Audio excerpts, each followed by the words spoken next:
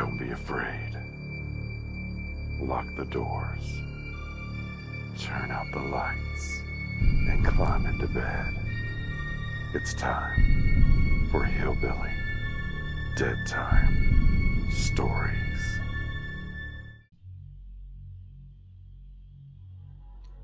England has a long history of ghosts and hauntings. It seems as though every structure over 50 years old is haunted, including almost every castle.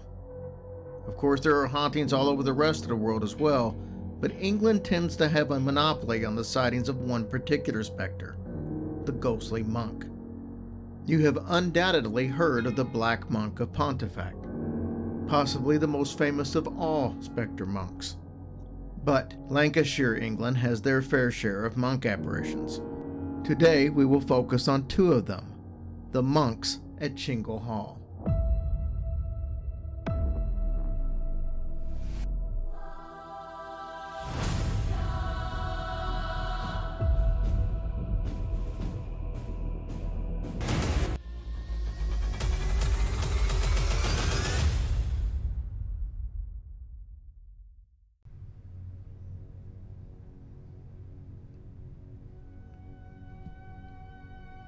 A great many of the old houses and halls in Lancashire are haunted by the ghosts of monks and priests. This is a small wonder when you consider that the county was one of the last strongholds of the Catholic faith during the period of the Reformation. Many a priest lost his life after being betrayed for celebrating secret masses.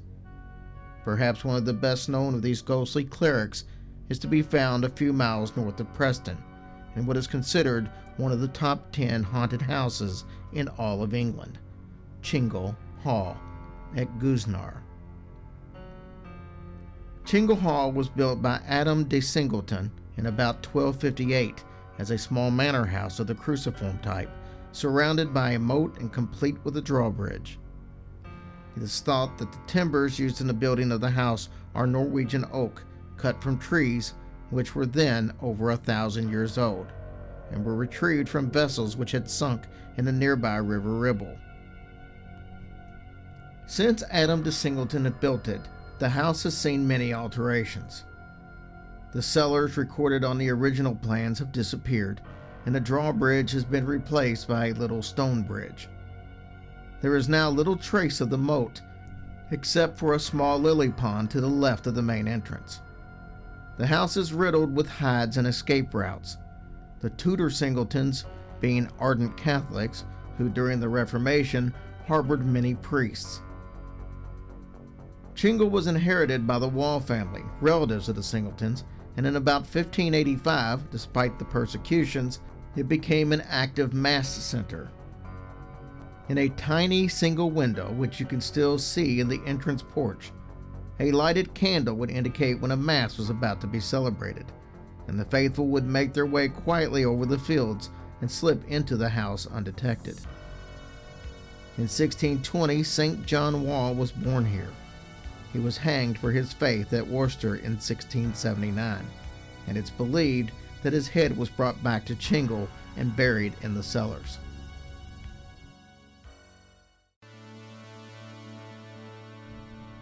There are possibly two specters at the hall, both monks, one believed to be Franciscan, the other dressed in a black cape and cowl. A few years ago, a wooden cross, hidden under several layers of plaster, was discovered in a small domestic chapel, and in January 1977, two cloaked and hooded figures were seen facing the cross as if in prayer. In 1980, Terence Whitaker was asked to investigate the Chingle ghost for a BBC radio series. He discovered from the occupants that the bumps and the bangs and other manifestations had made the hall famous throughout Lancashire.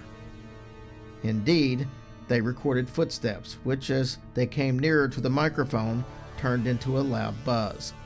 The BBC engineers confirmed the sound could only have been made by an electromagnetic force, which perhaps explains why the tape recorders failed to operate in certain parts of the house. They also recorded knocking noises, sounding like a signal coming from behind one of the many priests' hides.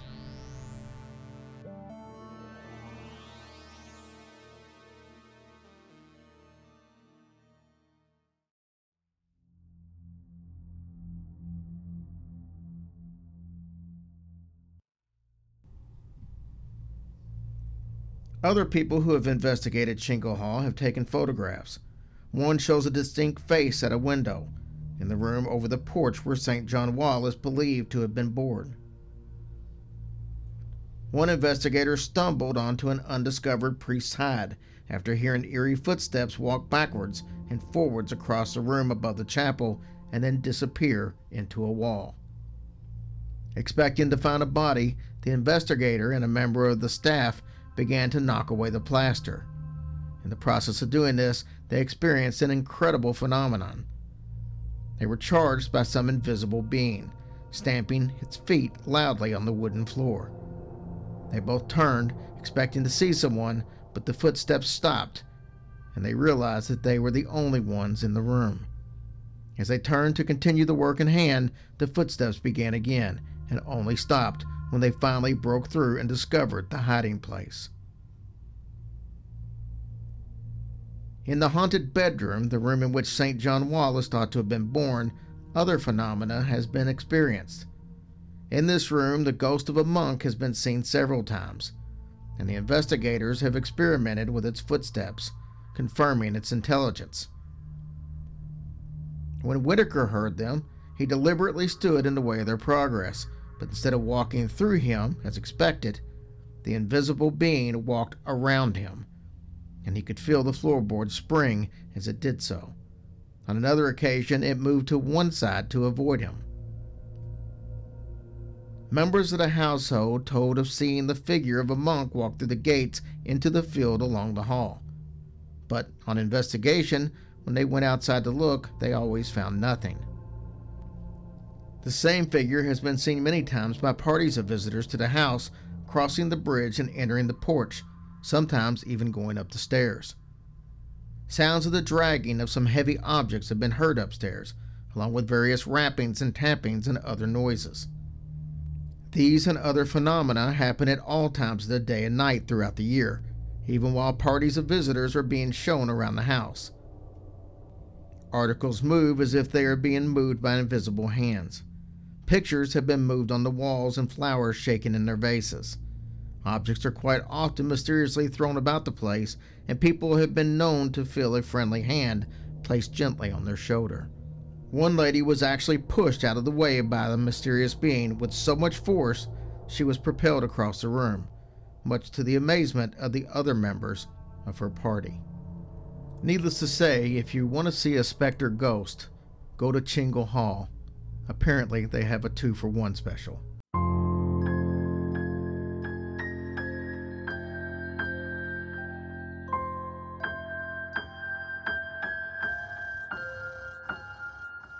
Hush, little baby, don't say a word. Or daddy has to fight off a zombie herd. And once that zombie herd is dead, daddy has to hack off the devil's head. And if that devil's head gets hacked, daddy has to hunt down a werewolf pack. And when that werewolf pack goes down, daddy has to slaughter an evil clown. And after the evil clown is killed, daddy has to take on a vampire guild.